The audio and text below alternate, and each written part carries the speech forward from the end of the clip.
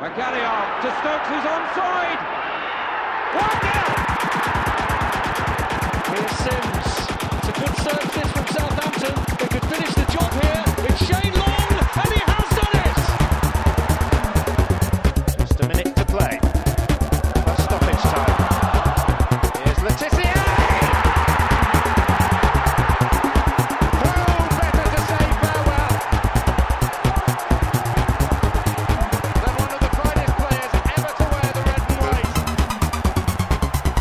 Hello and welcome to the Saints FC podcast. This is our second episode.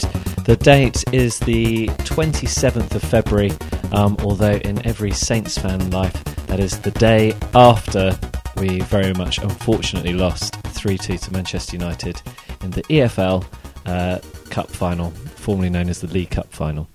I'm John Belly. I'm here with my co-host Tom Parker. Hello everyone. Hello Tom. Great to have you back again this week. So this week we are going to be interviewing Brett Ormerod, former Saints legend. Played in the last time we went to a major cup final and lost, which was back in 2003 in the FA Cup final. And I think this time around we'll try it a little bit of a different way. So we'll go straight to the interview and then we'll have a little chat after that. So I guess let's go and give him a call. Right, ladies and gentlemen, very pleased to say that we've got Saints legend Brett Ormerod joining us on the line today. Some of you will probably remember Brett signing from Blackpool, I think for £1.75 million in the Gordon Strachan era, and playing in that great Gordon Strachan side, which got through to the FA Cup final, qualified for Europe. But unfortunately never quite won the FA Cup, and a feeling of losing a cup final I think we're all suffering from today. So Brett, thanks a lot for letting us speak to you on the show.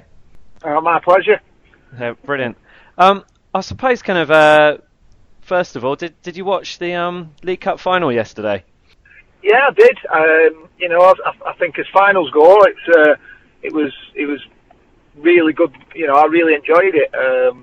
For two teams, I thought Saints were the better team over the 90 minutes, but it was a fantastic game. Usually, the build up to finals and that, and sometimes it can be a bit of a letdown. But no, I really enjoyed the game. But apart from the result, yeah, I think that's probably the feeling reflected amongst all Saints fans is that watching that game, totally proud of the team. Thought we played really, really well. Gave it our all, but just to kind of not win it in the end was pretty gutting. I won't mention the linesman too much, but he's not top of my Christmas card list at the moment either. It was a poor decision, It's a big decision. You can't say it wouldn't have had any bearing on the game because goals change games, and that would have been 1-0. So, it's a massive decision, and makes it all that more hot, tougher to swallow, isn't it? Brett, so I suppose kind of I think in kind of most Saints fans' opinion, the highlight of your career for Southampton, anyway, would have been scoring in that FA Cup semi-final against Watford, and kind of sealing Southampton's place in the FA Cup final. I wonder if you can tell us what you remember about that game and that day. It's the only semi-final, FA Cup semi-final I've ever played in, so, it's not like I've got a few to pick from. I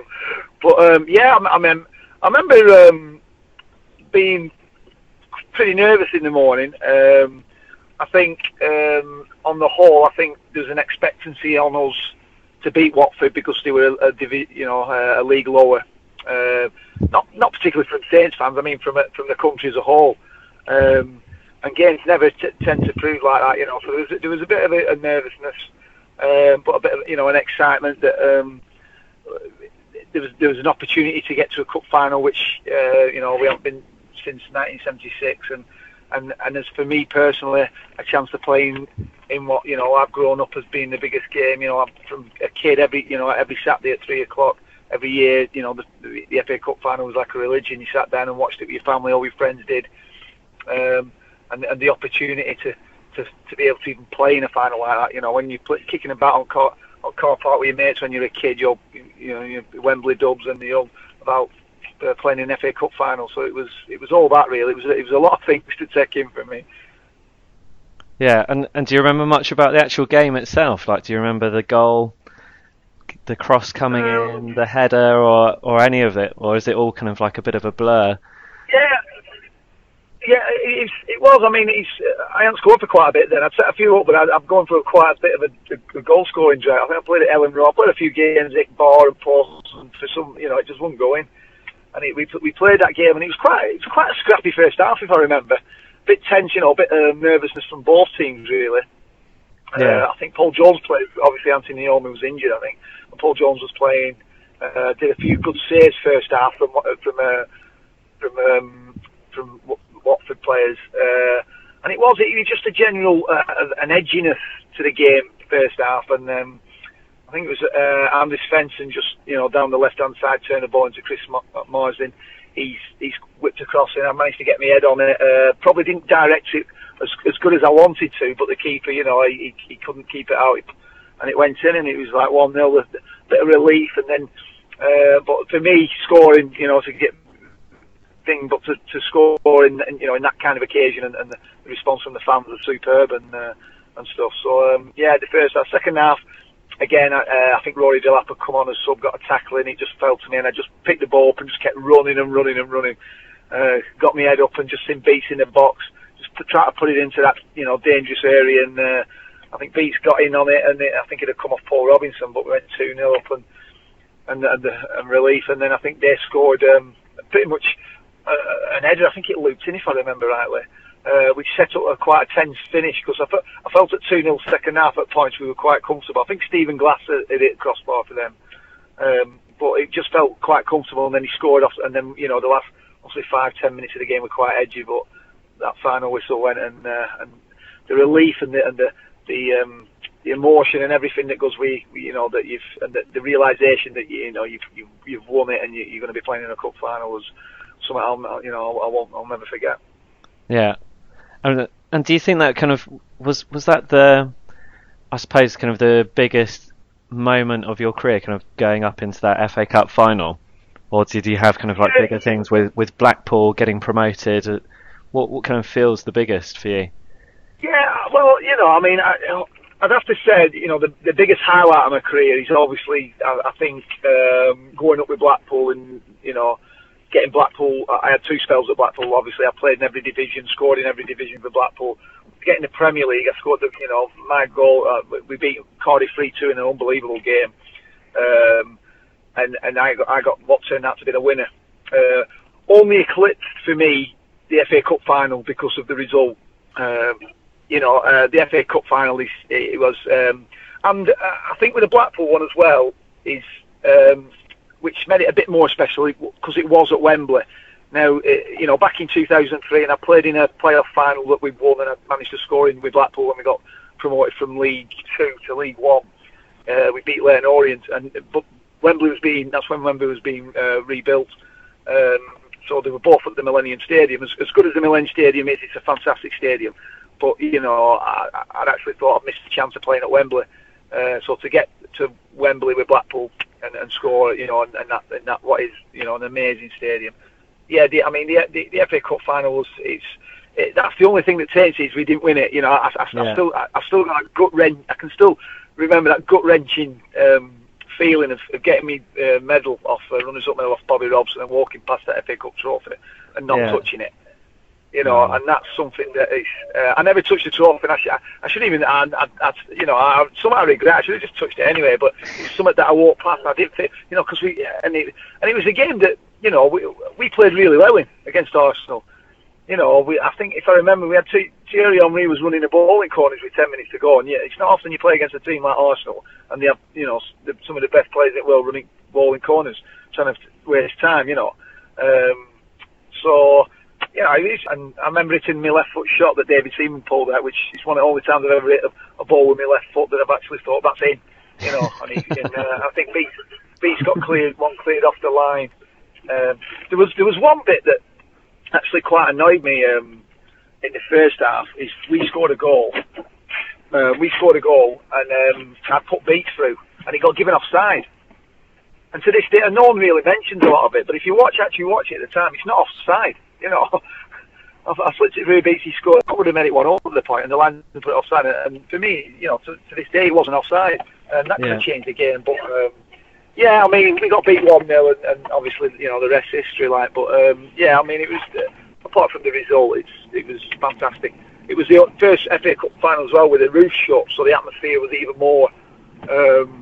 You know, intense sort of thing. It was deafening and just a great occasion. But like you say, it's when you don't win it, it's always tainted, I suppose.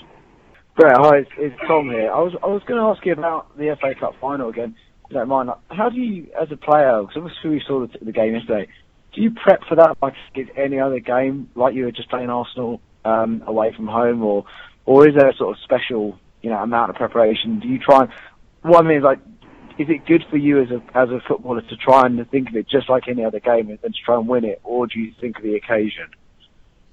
I think as a player, it's hard not to get caught up in the occasion, but you've really got to, you know, you've got to put that to one side because, you know, at the end of the day, you're doing a job.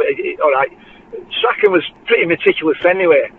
You know, in every game that we did, he was very, you know, he had a game plan for each game, you know, he'd go into things in meticulous detail, and then, you know, and so you all knew your job before you're going on pitch, you know, to give you the best chance of beating your teams like Arsenal, because if you go and, you know, if you go and try and outplay that Arsenal team at 2003, chances are you're going to get beat. We played him in the league a couple of weeks earlier, a week or two earlier, and Strachan had rested. I didn't play a beat, so quite a few was on bench, and he beat us 6-1, I think. I think Jermaine Pennant got hat-trick that day at Highbury. So, you know, sometimes against the best teams, you know, if you play them at their game and try and go head-to-head, you know, 9 times out of 10 you're going to get beat. But, we went into that game confident that if we could perform like we could, we were more than capable of getting a result. We beat him at St Mary's early on in the season. And to this day, you know, I thought we had a great performance. It was just we couldn't, you know, David Seaman pull off 1 or 2 saves, and we just needed that bit of luck that you need on them occasions to beat the top sides, and it just wasn't to be. So, what would you say to the players today who are kind of maybe sat at home thinking, "Oh, what might have been yesterday"? Is there anything you can say to kind of lift the mood at that point, or? Well, yeah, I mean, you can, you know, it's well, you know, then players will be in that dressing room know that they were the better team, and I think sometimes that's the thing that's hard to swallow. You know, I played in a playoff final with Wrexham back end of my career against Newport at Wembley to get Wrexham back in the league, and we were the better team for 90 minutes, and you know, they hit us on the break twice too late and scored 2 late goals and we get beat. And there's nothing worse than when you've played in a final and you have been the better team. You know, you've had chances, you've been the better team over the 90 minutes. And sometimes as a player, I think it's if you get beat, you know, if you get beat 2-3-0, and you can't set that sometimes because you think, you know what, they were just better than us on the day, and that. I think for me as a player, it was always harder to accept that if you were the better team, and in a way you felt like, you know, especially they've just gone and hit your break and nicked a goal. And so, but that's where football happens, you know. You don't always get what you deserve in football, unfortunately. And but I always found it harder to take with that. I'd much rather get beat sometimes 2 and 3-0 coming off pitch, saying, well, they were better than us, you know. We just weren't at it the day, and they deserved to win. But when you've been a better team and there's little things and you know and you got beat, it's a bit harder to swallow, to be honest. Yeah, pretty gutting. I want to go back to that Strachan side, because I was a season ticket holder at St Mary's that season, and I've got to say, it was, in terms of football, it was one of the most enjoyable years of my life. And you know, I particularly remember kind of fondly watching Anders Svensson coming through from the midfield, but the partnership between you and James Beattie. And I wonder, kind of from that team, who were the kind of real stars for you? Who were the players that you most enjoyed playing with? I think everyone. I think it was the team. You know, we had such a good team spirit. We'd no real, you know, world class players. We had Anders Svensson. I think Anders was probably the biggest player. I mean, at Wainbridge, obviously the 2002 World Cup. Anders had gone away with Sweden. Had scored against Argentina, and we actually, in that summer, we actually went to Sweden on pre-season. And he was like, there's David Beckham at the time. You know, everywhere we went, there were just massive crowds of people everywhere, Alonso Hernandez and Michael Svensson. But I mean, it was a team collective. It didn't matter. I mean, we had good competition in there. You know, there was Matt Oakley, there was Rory Delap, there was Andy Spencer. We had Joe Tessum, who could play up front anywhere.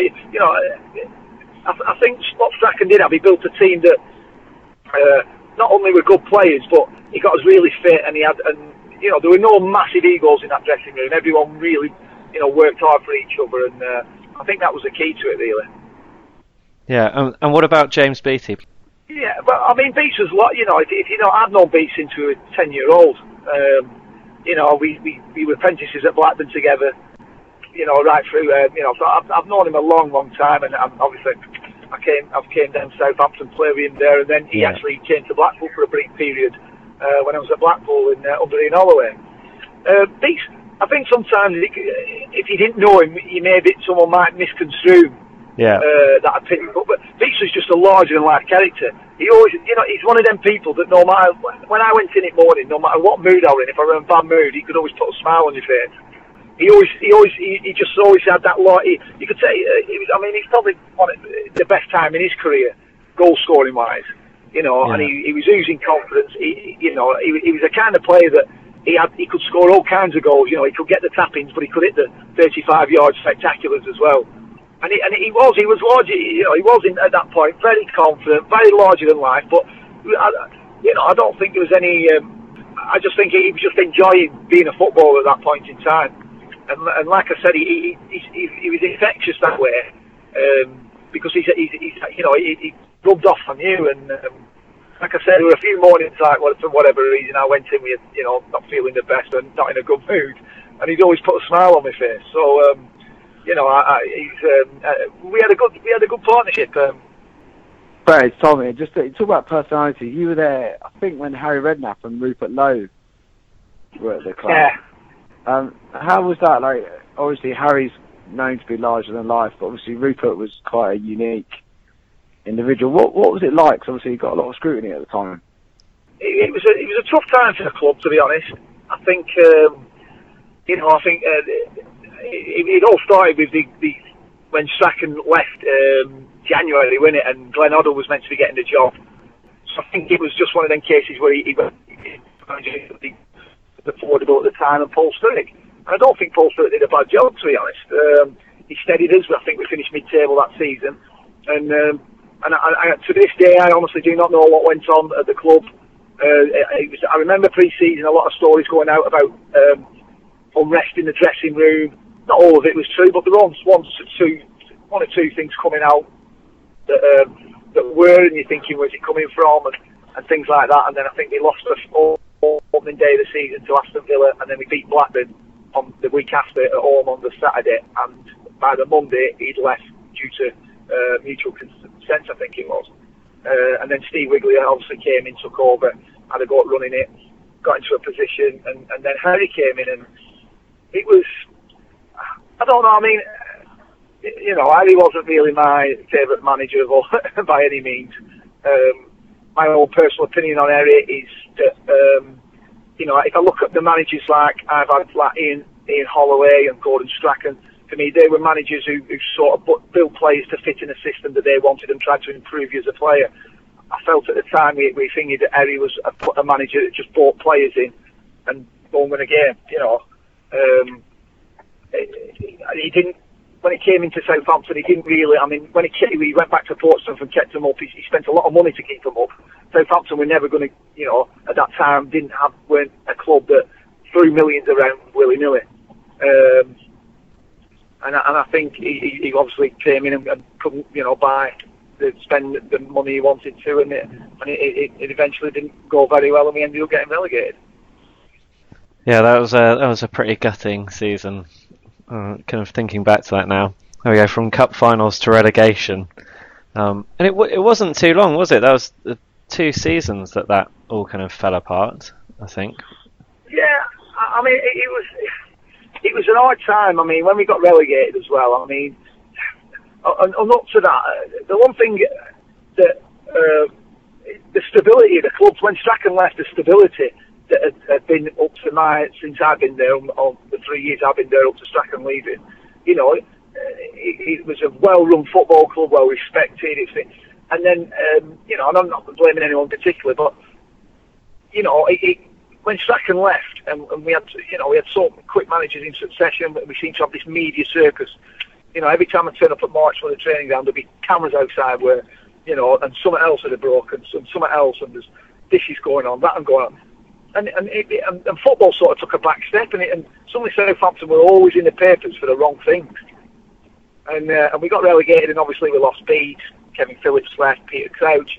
My contract was coming to an end. I'd never really played under Harry, so I could never understand. I had gone to Wigan and helped them get promotion, and I couldn't understand why he wouldn't let me go at that time. He obviously all the players were leaving, but he'd never really shown an interest in me as a player. But then kept me there, which I found quite baffling at the time, because obviously once he brought other players in, he very rarely played me anyway. Until me leaving in January to Preston, but by then George Burley. I mean, even though his departure was, full of controversy and things like that. So, and I think it's a difficult one because obviously we had the Clive Woodward thing as well, if you remember. Yeah. On that, and there was quite a few. There was quite a few different factors at the football club, and I just remember it wasn't a nice place to be anymore at the time. It was. There's always something coming out. There was always like the manager and the, whether it was true or not, I don't know, but it just seemed there was endless press there. There's always something going on about a manager started with a chairman, he started with this and something else. And it just, to me, it just felt like football, it wasn't the most important thing at that football club anymore. And it had just lost its way. And, and it was a shame because at the time, I mean, I think about Southampton, I've always said it, I've done numerous things. Southampton, to me, it's still the best. In the last 10, 15 years, I think, it's had the best youth team system set up. And has, there's more players come through Southampton's youth team and gone on to make careers in football at every level than any club I can think of. It's a tough time to be at the club, to be honest. Yeah. God, I'd almost totally forgotten about Clive Woodward and his little stint at Southampton. Yeah. It's an incredibly bizarre thing, that, wasn't it? Yeah, I mean, I don't want to put words into people's mouths, but my personal opinion at the time, I just felt with the chairman then, Rupert Law, he was a nice bloke, was Rupert. I just felt that once Strachan left, I felt he was trying to. I think he wanted to change football. I think he looked out. I don't know what his vision were, but I just remembered when George Burley got the job. We weren't to call him manager. He was the head coach, and it was a team of people. I remember we doing the meeting and saying, well, there's not one manager anymore. We're a team of people. And we just got the impression at the time that they wanted to pioneer something new and this urge to do something, which is fair enough, but it was a big gamble with Southampton, and it never really worked. And what it needed after going down was stability, and that's the last thing we had with with everything that was going on. Stability was the furthest thing. George Burley came in, to be fair, and did quite a good job stabilising the club, and just getting the media attention off the club. Because it just seemed to be in papers week in, week out for just every other reason but football. Tom, have we got a kind of cheerier question to ask Brett? Have we? Yeah, apologies, Brett. It's been a bit downer. But one of the things I wanted to ask you scored in all 4 leagues for Blackpool. I don't know of anyone else who scored them. I mean, obviously Ricky Lambert scored in all four leagues, but obviously for different clubs. Yeah. One of the things, we were at the game yesterday. The players that played really well, Ibrahimovic aside, weren't the ones maybe that have been signed for the most money. Do you watch football now and think that clubs are missing a trick by not taking a chance on players from the lower leagues? Yeah, I mean, there is a case for it, and I do believe that. I mean, I've always said, Southampton again is the exception. I think the youth team system, they've brought so many quality young football players through. Not every club does that. not every club, the Man Cities of this world and stuff. Even if, you look at their under-23 team and they're full of international foreign lads, and that's fine, that's up to them. But, I've always said that when you're a youngster and you're coming through, people mature at different times, physically and mentally. A player at 18 who might not be, mentally mature, by the time he's 21 might be a completely different player, and you do get a lot of players who drop into lower leagues, and they find their feet and they get the confidence and all that, and then next thing they're being bought back. Jamie Vardy's a classic example, right? But he was at a professional football club before, and if you look at the majority of these lads they get from non-league and that, if you actually follow the background, they actually have been at professional clubs, at the clubs beforehand, and at 16 or 18 have been told, no, you're not good enough, see you later, and things like that. So there's definitely players out there, definitely in lower leagues, but I don't know. I think the top clubs, it's a balance between getting the right, giving the kids the chance, but then managers are under pressure to be winning that, the Premier, Man City, for example, and Chelsea, are they going to afford to chuck 2 or 3 kids in at a time, which, lose a game that could lose, losing the league and lose the manager's job? At the time, you were bought from Blackpool for £1.75 million, and although it wasn't, one of the top Premier League transfers, that was still quite a lot of money back then, and I think it was the record amount that Blackpool had ever accepted for a player. What was it like having that kind of value attached to yourself? Do you think, bloody hell, I'm a £1 million man now? What does that feel like when you have that kind of in the back of your head? I try not to worry about that too much, to be honest. I was more worried about moving 200 miles down on to the bottom end of the country when I've lived in Blackburn all my life with my wife and my eldest, he's my eldest now, but my lad who was about 6 months. I didn't really focus on the transfer fee, because I think, what one club values of that, and one club, you're only worth as what any club at any given time is prepared to pay for you. So the transfer fee wasn't really, I never really thought about it too much. It's always nice to be able to go back home to your mates and say, yeah, I'm worth £1 million. And they say, well, you don't look at your stuff, you get that. But, so that bit of it never really it bothered me. It was the, going 300 miles down and moving to somewhere down south where I've never been before, which, turned out to be one of the best times in my life. My daughter was born down there. Absolutely loved it down there, and I'll be forever grateful for getting that opportunity. But on the transfer fee, it's out of your hands. It's whether it's 50 grand or 50 million. It's not something that a player is usually involved in. It's usually the club and who's selling you and who's buying you. What are you up to now? But obviously, you've been playing for 20 odd years of professional football. What do you do after you finish? Are you staying in the game at all, or? Well, to be honest, I was actually on Radio 5 Live this morning. I've just done a bit for them, but I am doing a bit for Radio Lancashire. Because obviously I played at Accrington Stanley, starting my career at Blackburn. Obviously, I played at Accrington Stanley, Preston, Blackpool. So I've played for the majority at clubs. So I do a bit of commentary for them now and again. Sometimes go in the studio on a Friday to do the previews of the game, or do the Monday to do the aftermath and the of the weekend results and stuff. And I've been doing a few Preston games and Stanley games now. I've done a couple of Blackpool as well recently. So I'm enjoying it, to be honest. It keeps me in the football. Me and my wife have we've actually bought the Anytime Fitness franchise. So we're opening a gym hopefully very soon in Southport, which is 24-hour gyms and stuff. So it's more than wife's thing than mine. It's more than wife's thing than mine, but it's so we're looking down that route really.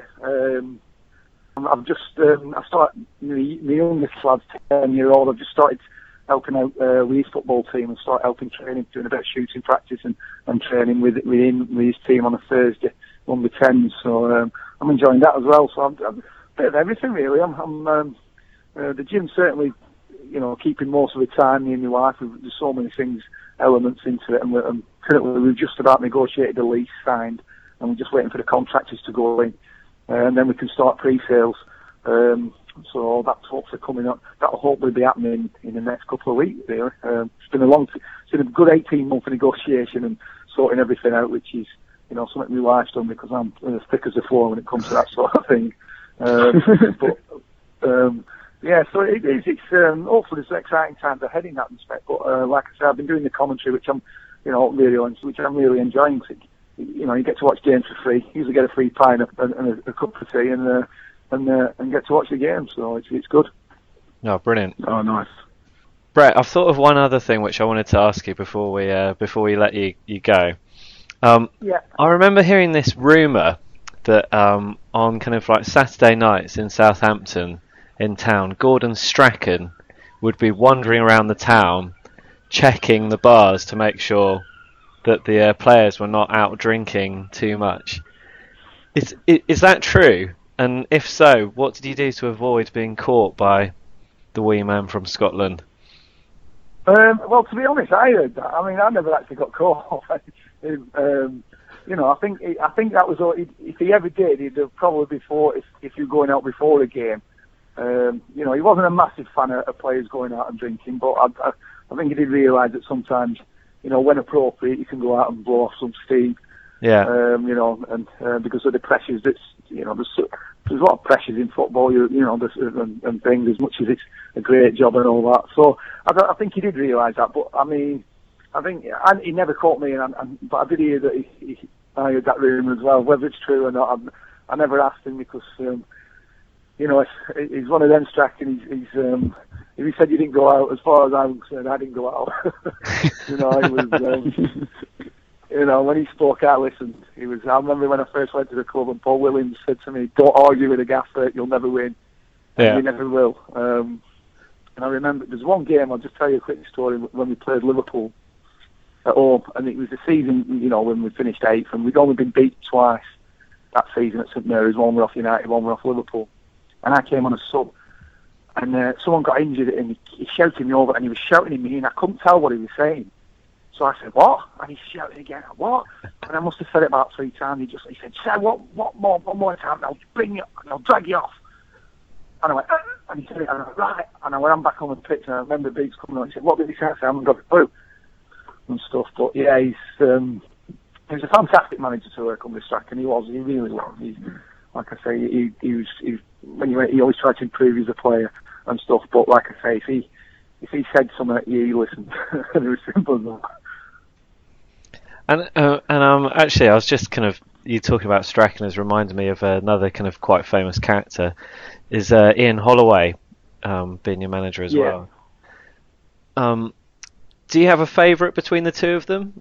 They both come across as pretty big characters on the press and the TV. I've asked that question a lot, and as managers go, I hold them two up there just purely because there were 2 different times in your life. Under Ian Holloway, when I'd left Preston and gone back to Blackpool, I think I was 33 at the time. Probably way past my prime, for a long time past my prime, according to a lot of people. But always on the training ground, always wanted to make you a better player, and the pretty much similar qualities. Obviously they're different. Like I say, Ian Holloway would start off the conversation. We could have a team meeting with Ian Holloway. He used to go and get in the training ground before 10 o'clock and to start training at 10:30. And you could have a meeting and he'd just get that carried away that it'd be like 11:45 and still be there. And lads would be looking, "Are we going out to change today or what?" Because he just, he just had that enthusiasm that he rubbed off on you. And, they both have massive impact on me, so I always hold them up. I don't ever pick one over the other. I just say that they were very good for me at different times in my career. All right, brilliant. Very diplomatic of you, Brett. Yeah, I could be a politician. You definitely could. Well, thank you, Brett. We really appreciate it, and thanks for your time with Saints. Saints fans, we do remember you well. So thank you so much. Yeah. Oh, thank you very much. It's been a pleasure. Cheers, Brett. Oh, wow. second phone call we've had with an ex-Saints legend, Brett Ormerod there, and second time I've come out of it thinking, what fantastic guy. These ex-footballers that have played in the Premier League in front of tens of thousands of people are more normal than you or I, and it's quite terrifying. I know. It's great though, isn't it? All these kind of like rumours about these football players being these jumped up superstars with massive egos, and yet when we speak to them, they're just really nice guys that we speak to. Yeah, I think though, if you imagine the journey that Brett Ormerod had, he didn't mention it in the interview, but he had a double leg break. I think he'd been chucked out, of a club when he was 17. And then worked his way up, the hard way up, through all the clubs up to Saints, scored in all 4 leagues for Blackpool. There's an awful lot there to be incredibly proud of, but he did his career the hard way. Yeah, it's and interesting that he mentioned. I think you mentioned Ricky Lambert, and he mentioned Jamie Vardy, and that kind of sort of player that has journeyed around a bit, has experienced all the different levels of English football. It's pretty fascinating. And he also gave us some pretty kind of fascinating insights into what it's like to be on the losing side in a cup final as well. And I suppose we can't really ignore that game because it is the day after what might have been at Wembley. For those of you who for some reason have picked up this podcast and are not already Southampton fans and don't know what happened. It's a very small Venn diagram, yeah. Right there, isn't it? Which, I think less than a whole human being. There may be someone who was drunk enough to have not realised and somehow kind of picked this download up on their iPhone. But obviously we lost to Manchester United 3-2 yesterday. We went in the lead and then had the lead cruelly snatched from us from the linesman. And then conceded 2 goals to Manchester United, a free kick from Zlatan Ibrahimovic. My dad spent the entire day calling him Abramovich. Zlatan Abramovich. Which was great. Yeah. Really added to the day. I wonder how Zlatan would feel about that, because I imagine, the personality and the profile is such a big thing for him. I'd just love to kind of like see his face as your dad just calls him Abramovich. Yeah, he probably would say that Abramovich reports to Ibrahimovic. Yeah. That's the way the natural pecking order works. And after watching him yesterday, I'm inclined to agree. Yeah, I think Zlatan has himself at the top of the tree of the human pyramid, doesn't he? He's human exhibit A. Yeah. It's kind of one of those things, isn't it? You watch the kind of highlights with your wife and you try and explain what's going on. Obviously you didn't watch the highlights with my wife, but I did. Yeah, we shouldn't talk about that. Yeah, and she's kind of, why is he so good? But he's 35. Shouldn't he be getting on a bit? And you're like, he's Zlatan, isn't he? Yeah, Zlatan Abramovich. I think you saw yesterday. It's one of the only times in my life I've watched what I would consider to be one of the truly world-class global footballers out there with like the Messis, and I think maybe he doesn't get the credit he deserves because of he's at the same time as Messi, at the same time as Ronaldo. But what an athlete and what a winner! Someone who just his whole thing is winning, and you can call it selfish, but he wins and he drags people with him, and they become winners because of it. And I think you saw that yesterday. Yeah, I think kind of pretty much Zlatan was the difference. I suppose the kind of clinical nature in which he approaches the game. But then again, I think on another day, maybe they wouldn't have had the rub of the green. Maybe we'd have been lucky. Maybe we'd have come away with the win. I mean, one of the things which was mentioned in the build-up to the game, Mourinho mentioned, Man United have got to be careful that Southampton don't want it more than them. And when I started watching the game, and we started with this high energy, it actually did feel like we did want it more than them. And the 2 goals that Man United got felt totally against the run of play. Yeah, they were training ground goals. I think particularly the second goal. Yeah, the almost Jesse Lingard in slow one. motion. Yeah, and I think Saints will be kicking themselves because they'll no doubt, not today I imagine, but the next couple of days they'll get together and they'll watch that and they will see that Man United were tired, and I think Man United were there for the taking. And I think the only sad thing is maybe Saints realised that 20 minutes too late. I think, all credit to Saints though. I said this to you earlier, John. I left Wembley pretty immediately after the final whistle because you don't want to see that. But you know, an incredible mix of disappointment, but pride about how they played and about how the fans represented themselves, and then also excitement about the future. Yeah. I think yesterday you saw how Puel wants them to play: high intensity with the right centre forward. They got some serious footballers there, and I'm really excited about it. It was exciting to watch, and I think you know, one of the kind of hot topics of the final is Manolo Gabbiadini. He was just brilliant, absolutely so clinical. Every kind of sniff at goal he got, he put it in the back of the net. That the kind of first goal that we got to bring it back to 2-1. The kind of little dink under De Gea's leg, first of the ball. Was that a cross from... Was that Cedric or was it Ward-Prowse, was actually? Ward-Prowse? Really low... He doesn't normally do low crosses. Normally likes to find the player's head. Yeah. But every time we put in those low crosses, we looked dangerous. And then, obviously, we had half-time. Thankfully, I waited until the first half was over before I went down to get my half-time beer. And as soon as I realised that the game was starting again, very, very quickly finished off a beer, managed to get back to my seats and saw that second Gabbiadini goal, which at the time felt amazing. I think I was just really, really excited that we were now 2-2. We're back into the final. At that point, I thought we're probably going to go on and win it. But watching that goal back in the replays, now I've had a chance to kind of no emotion watch it. That was brilliant, wasn't it? Yeah, I mean, you can imagine now the Saints players are probably looking around.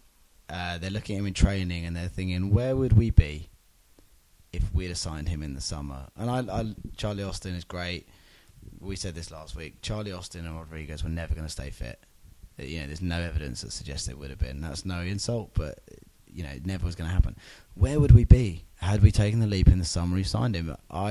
He's a deadly, deadly finisher. And I was listening to another national newspaper podcast, you know, which I will not name, in the spirit of not naming competitors, earlier today, and they're already talking about, like, you know, when are Liverpool going to get him? And I think it's tongue-in-cheek because the guy's played 3 games, but he looks like a goal scorer, and he's running off the ball. For me, all of a sudden, the forward line of Redmond, Tadic, and him now, it all makes sense. Yeah. It's fallen into place. It absolutely looks like it's working so well. And I think Puel has changed the formation slightly. I was kind of trying to kind of work out how it is, but Ward-Prowse is taking a slightly wider role. Gabbiadini kind of like there at the front. And it's working really, really nicely. I think we've only played this 3 games, okay. We've lost 2 of them. And in 2 of those games, we've conceded 3 goals. But one of those was the cup final. I think, you know, Man United pretty much took every chance they had, apart from the one which grazed the top of the bar. And I feel that excitement. You watched yesterday and thought, this lineup, this group of players, without the rotation, which you know, some would argue was necessary, some would argue was less necessary throughout the kind of first half of the season. And you're starting to think, could this be another really good Saints side that you get really excited about watching every Saturday, going on to St Mary's, going on to the away games and thinking, right, we can beat anyone on our day? Yeah, I think, and also if you look at, there were players missing yesterday, and right, one of those is Fonte. He's left the club. Van Dijk wasn't there. Van Dijk's our talisman. You know, we know that now. And I think maybe we've got another one in Gabbiadini, but I believe that you saw yesterday, well, what I hope is you saw is the future. And I think you're right. I think players like Ward-Prowse, they look better. They look like the players I hope they can come. Stephen Davis, non-stop running as always. Romeo will no doubt be kicking himself for the free kick for the first goal, but Romeo bossed Pogba. Yeah. He really did. And that with Redmond and Tadic and Gabbiadini, it's exciting. And even players like Jack Stevens, you know, you can... Oh, there's my first, you know, one of many probably. You can see they are schooled in the same way of playing football. Stevens doesn't just hump out the pitch. He finds a pass. Yoshida is the same. They were a joy to watch yesterday. Yeah, it is funny because I kind of feel that if we had Van Dijk, maybe we wouldn't have considered particularly the second goal and the final goal. although we have conceded goals with Van Dijk in the side as well, we are still prone to defensive lapses even when he's there. But you're right. When you watch Stevens play, although he hasn't kind of had the experience and maybe hasn't quite got the presence yet to be this kind of bossing centre-back who can play forward, come out from the back, I do think he's going to develop into one of those really classy centre-halves. The kind of, more like the kind of Van Dijk type player, powerful, but also with a really good footballing mind, really good kind of way of bringing it out from the back. He does look really promising, and I'm quite excited about him for the future. The question, I suppose, lies, where does he fit in once Van Dijk is back from injury, once Caceres is kind of fit and has some game time? Well, they play a lot of games in a season now. You have to look at it like that. I guess they factor in they're going to play at least hope to play probably the best part of 50 games in a season. I think that you will see. I think what you saw was a very good schooling of Stevens. Ibrahimovic got 2 goals, but he didn't boss Stevens in any way. And one of the things I think that was most comforting as well was the role that Yoshida played. Yoshida, who was, and I'll hold my hands up, I was among them, a player that Saints fans have pilloried because he always had a mistake in him. Yeah. But he has stepped up and he looked superb yesterday, and I think it's another example of we can all be really proud. Yeah, they didn't win, but we can be really proud of that group of players. Yeah, I think so as well. And I wrote down a kind of list of questions I wanted to ask you about the game, and we've already talked about a few of the players, but who were the heroes of the day? Who were the players that really stood out, or even the managers or the fans, or Well, I think the fact I've never known an experience like it. I think Saints did an amazing thing. Little things that Saints do are very clever. Leicester are very good at this as well. Putting a free scarf on everyone's seat. These things, they cost, in the grand scheme of football world, they cost peanuts. They can help make a difference. I think Puel put out his best, his strongest possible team yesterday. He will feel he was unlucky. But in terms of the players, we've mentioned Stevens, we've mentioned Yoshida. I think Ward-Prowse probably had one of the best games he's had in a Saints shirt. He looked deadly. They all played well. I think we can look back and we could say, could Fraser have done better on the free kick? Could the defenders have done better on the other 2 goals? We'll never know. But all you can ask of them is that they give their absolute best. One of the players that stood out for me was Redmond. Yeah, he looks like a terror. It's interesting, isn't it? Because we've had, I've also thought pretty much every time Yoshida's been in the starting lineup, maybe not so much for the last couple of months, but previous to them, every time I've seen him on the pitch, I've been like, oh my God, we've got my Yoshida on.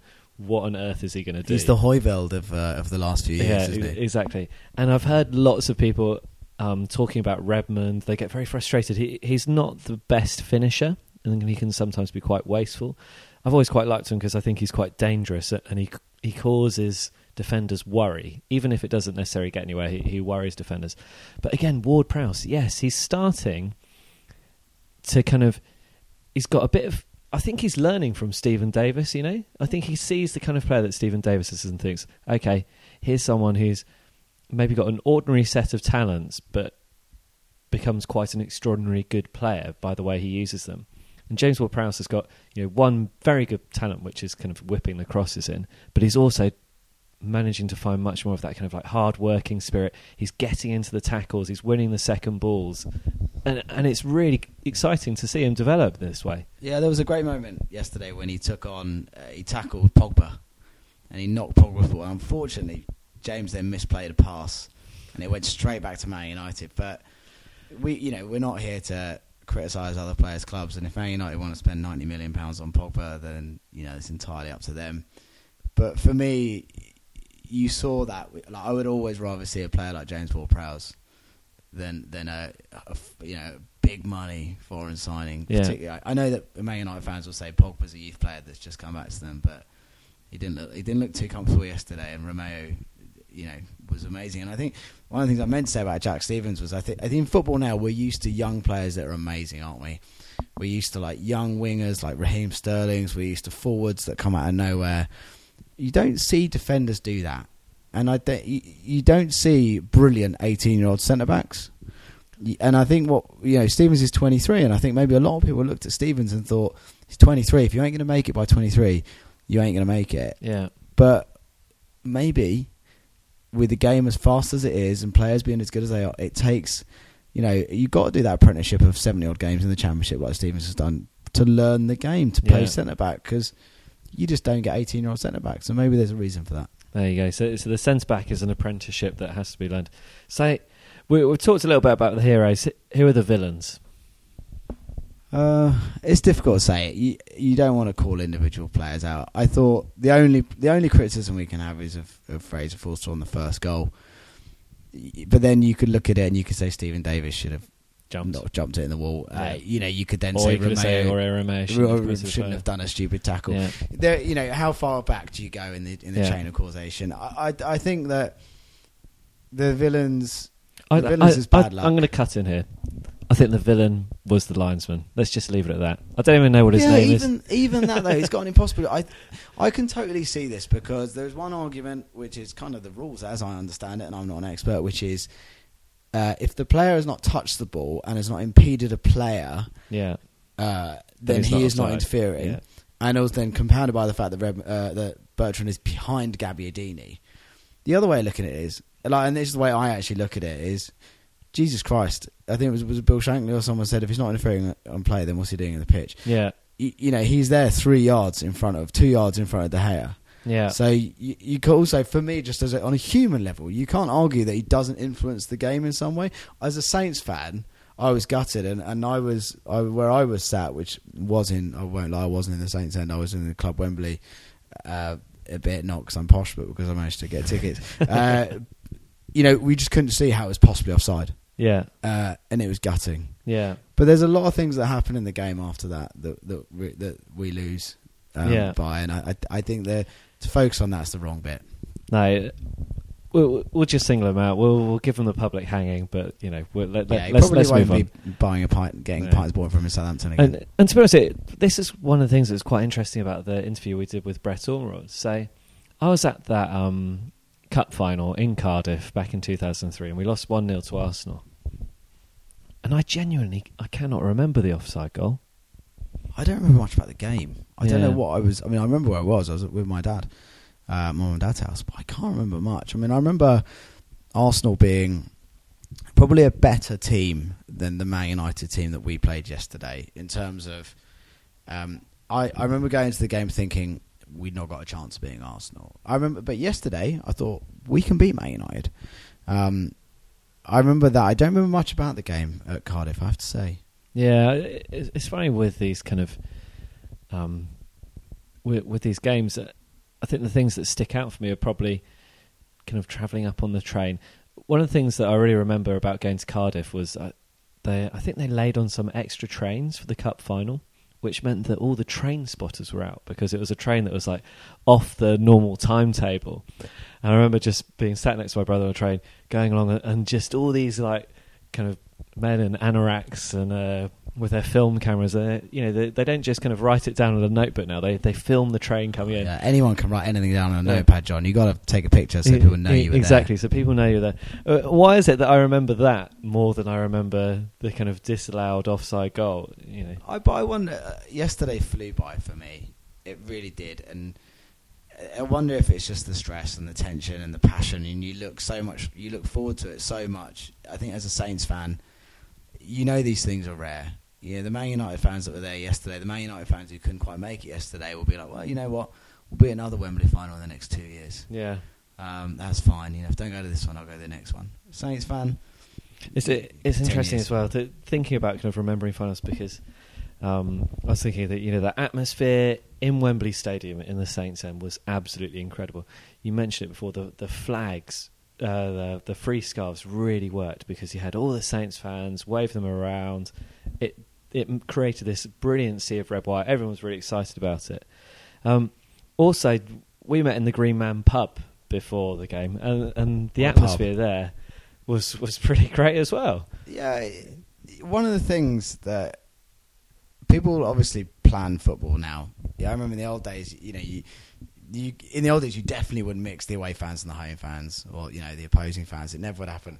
Nowadays, you still don't. But those pubs, that pub up a tiny little road off a side street in Wembley, must do that probably 4 or 5 times a year, and must sell thousands of pints. And all credit to them, because there was a huge queue at the bar, but they made sure you got your drink pretty quickly. It was a really good way to spend the pre-match. Yeah, and I think we mentioned your dad and I were having a chat, and it's like, probably wouldn't be the kind of pub you would go to unless you were at the football match and you needed to go there. It's not a date night pub. No, definitely not a date night pub. Lots of stickers of Francis Benali are up on the walls now, though.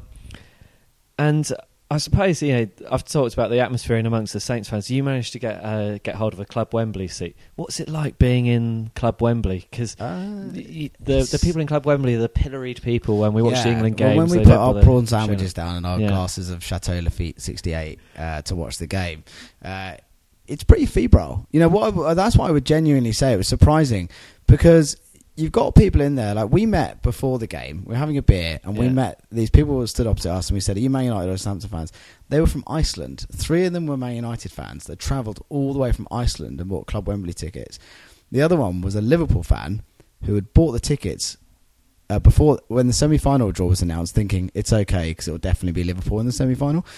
But the atmosphere is pretty febrile. You got opposing fans side by side in a winner-takes-all game. It's a pretty, not like, I wouldn't say it's like naughty like Green Street or anything like that. Let's not pretend. But, there is a bit of back and forth, and it's can be pretty febrile out there. It was a good day. Yeah. So your life was never in danger, but you did have a few kind of moments where you thought, this as a man, all of who must be 5'6", obviously I'm a physical presence not to be. I think you must be at least 5'6 3/4. In my heels. I think you don't, but you do feel like you get the feeling of that's why they don't put football fans together. Yeah, because you can imagine a flashpoint between groups of people very easily, and there's nothing to be proud of about that. But you can definitely imagine that. Yeah. Right. Well, let's move on. My brother managed to meet someone in the gents at half-time who missed the first Southampton goal because he nipped off to the loo early before Gabbiadini got that first goal, and then there were also people that managed to miss both. So they snuck out a little bit early to get to the front of the beer queue, and then didn't finish their beers before the second goal. You'd be sick, wouldn't you? Yeah. What an error. You need to take a long, hard look at your life choices. Yeah. And there was one guy who I saw in the Green Man pub who I think probably, he may have been there physically, but I think mentally he'd gone. He was there, he was probably in his early 20s. He was with his mum. He was probably in her 50s or 60s. And he was so drunk.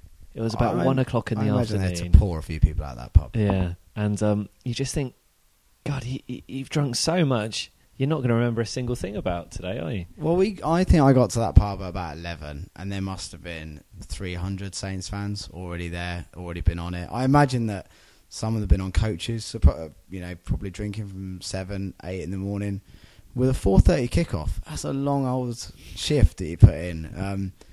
But yeah, they were selling some pints in that pub. I think there are probably a few fans that maybe woke up with the world's worst hangover today. Yeah. All right. Anyway, I think we've probably talked about the kind of the pub culture enough. One of the things which came up was Puel thinking that we need video referees, which is more of a general football topic than a Saints topic. But what do you think about that? I mean, you've got to look at when you're going to do it. So the goal line technology works because it's automatic. It happens instantly. Say yesterday, Saints get that first. Say there is video referees. Yeah. Saints get the first goal. What do? Do they then have like a timeout button that the bench can push that says we want that decision reviewed? Right. Okay. They can probably get a decision within seconds. Yeah. But as we've seen today, even if you'd review it, there's no right or wrong on that call. Some people say the referee and linesman got it wrong. A lot of people say they didn't. So is there any real guarantee? I think that the goal line technology works because it's black and white. Balls all over the line or it's not. There's offside. there's is a still definite open to yes or no interpretation. to that, isn't there? Yeah, and that's how I wonder. So how's it going to work? Of course, we'd love to have seen it yesterday. I just don't know how physically. So how many decisions do you get to challenge a game? Do you have 3 timeouts that you can use, like they do in ice hockey or the NFL? How does this even begin to work in a game that's as fast paced in football? And I think they can make it work, but you can imagine it's going to kick up a hell of a stink. Yeah, and I guess probably you'd have to limit it to just those absolute key decisions. So, is that goal offside or not? Is it in or out? Was he sent off or not? And then was he sent off? Where do you one man's foul? I mean, look at the foul Jack Stevens did yesterday. From where I was, that looked like a red card. Yeah. There's the other way of looking at it, which was the only reason he made the foul is because he was fouled. And then in desperation to get the ball back, he jumps in. Now, that doesn't excuse what he did. Yeah. But for I think a lot of people, I thought he was going to go. Yeah. And he certainly would have gone had it already been booked. So for things that are cut and dried, I get. For offside, like now I watch Match of the Day and they say, well, he's clearly onside. But you see his arm is in front of the defender. Sometimes they say he's clearly offside because his head is in front. These things are all open to interpretation. So clear up the rule book, make it black and white, then you can maybe do it with the robots. I mean, I imagine that they've been trying to do this for 100 odd years. They've probably tried to make the interfering with play thing as clear as they possibly can. Yesterday, I mean, also the annoying thing was that Bertrand didn't even need to be there. No, that's the killer. He didn't even need to be there. So if you're listening to this, Ryan, make sure next cup final. Just leave it to Marco. Yeah, he's got the goals. Manolo even. The Marco's his dad who played for Sunderland.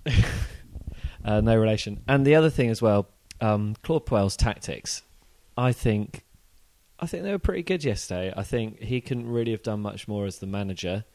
The one question mark I have is, do you bring off Gabbiadini when he's on to score a hat-trick? I don't think I'd ever bring off a player who scored 2 goals in a game. Yeah, he looked tired. I mean, I think you have to recognise that he did look tired. The other way, and these managers, their science they have, they know more about these players and their levels of fitness. They know exactly what they're capable of with the fitness coaches and the squad, the team they got on the bench. I do agree. I think for me the decision was you should have taken off Tadic. Yeah. I don't think, if we're looking for villains, I don't think Tadic was a villain, but I think he had a very Tadic game yesterday, which was lots of nice little touches, lots of nice little flicks, very little final impact, lots of just shoot on your right foot. Oh no, he's tried to go on his left. Oh, he's been tackled again. So that would have been the change for me. I think personally Puel was playing for extra time with the idea that they've played 3 games in 12 days. They've just come out from a European trip. They're not going to want to play extra time. We'll stick Shane Long on. He's a nightmare. Just like they did like he did against Liverpool. Stretch the back 4. Obviously, I don't think you can say it backfired because Gabbiadini wouldn't have been there to head that ball away from Ibrahimovic. But I think he got it right. They played high intensity. Everyone had a job, and I think the annoying thing is the reason why we lost that game is probably just 2 individual errors. Yeah. It was an interesting game, and I think he did totally get it right. I'm very excited about the team going forward. And you're right, it's just 1 or 2 kind of fine margins that on the day could they have gone a different way, and maybe 5 times out of 10 they would go a different way, and that was I suppose the great thing. And actually, one of the things I remember about the Brett Ormerod Arsenal final was we got absolutely smashed by them in the league. The week before or 2 weeks before. He said it was 6-1 or something. Which you mentioned, and I remember that. And then we went to the final in Cardiff and we played a very kind of tight, quite cagey game, trying to get, limit what Arsenal could do and try and get the goal. Whereas yesterday we went to the final, we had Man United, and we played a really good, attacking, exciting game to watch. And I think it worked just as well as it might have done if we tried to soak up the pressure. You've still got to deal with still got to deal with Zlatan Ibrahimovic. I don't think you can soak up. I just don't think you can. It seems like Man United have shown everyone who's watched Premier League for the last 20 years. there's one thing that teams like Man United, Arsenal when they're in their pomp, Chelsea, your Man City, you don't soak up the pressure. A few teams might do it. A few teams might get lucky. And Saints have got lucky a few times in the past. But as a rule, it's not really a tactic, because when they've got players the quality of Ibrahimovic, Pogba to a lesser extent, like Mata, Martial, these are players that turn a game. Even like Lingard, he didn't do much, he had a chance, he scored. They can turn a game in a moment. And if you set up shop to defend and hit them on the break, all of a sudden they do that one bit of magic, which is well within their gift to do. That kind of falls to pieces, and I think the only thing they know is to attack. So you attack them back. Yeah, and so what can we take from the final? Where are we going to go forward? What's the rest of the season going to look like for us? Unfortunately, it inevitably is an anticlimax, isn't it? We're not in Europe, and I think one of the killer things with that is there's the genuine feeling we still could be, and we probably should be. Obviously, we haven't won any silverware.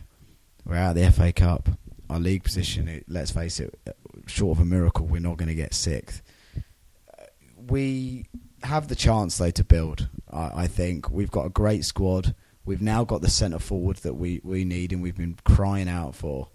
And I think now the rest of the season's goal is to consolidate. Let's get as many points as we can. And let's go next season. Let's see. Let's see what we can do next season. So you think now is about finding his players, winning the fans over. Yeah, getting the team lineup sorted, and then that's it. Next season, push on. Yeah, I think Saints fans as well should support Puel. Yeah, he's got the job for a reason. Yeah, he can sign the players. We're signing a better calibre of player than we've ever signed before. I do believe that, and I think we need to give him time.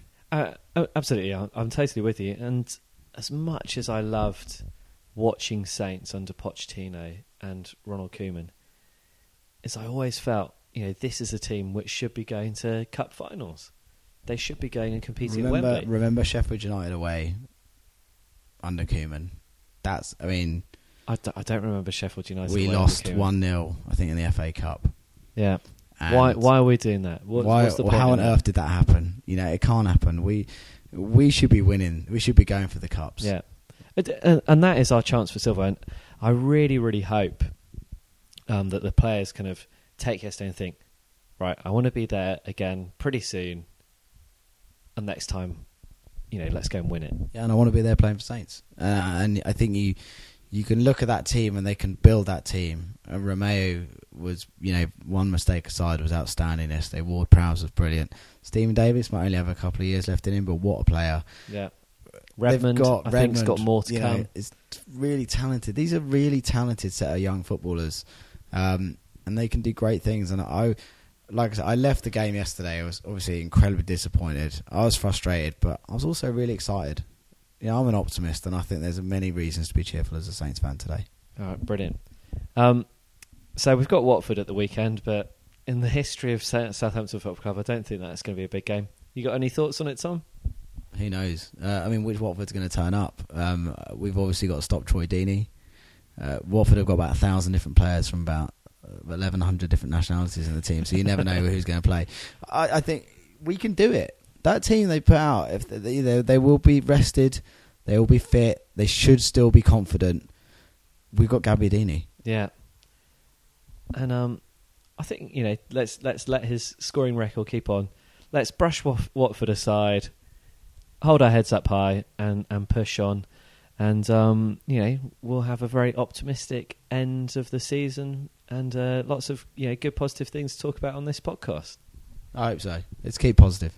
Right. Brilliant. Thanks a lot, everyone. Thank you for listening once again. And please remember, if you are following us on iTunes, Stitcher, Acast, get in there, write a review, give us... obviously really positive reviews. We don't. If you listened to this and thought it was a whole heap of shit, don't bother giving us a review. But if you think it's really good, put that in. We'd love to know. We're on Twitter at Saints FC Podcast, and I think we've got a Gmail, which is saintsfcpodcast@gmail.com. So if you want to sponsor us, then send us loads of money. Then that'd be great. Yeah, we'd be up for that. We'd look after that money. Be fine. Okay. Anyway, cheerio. Thanks.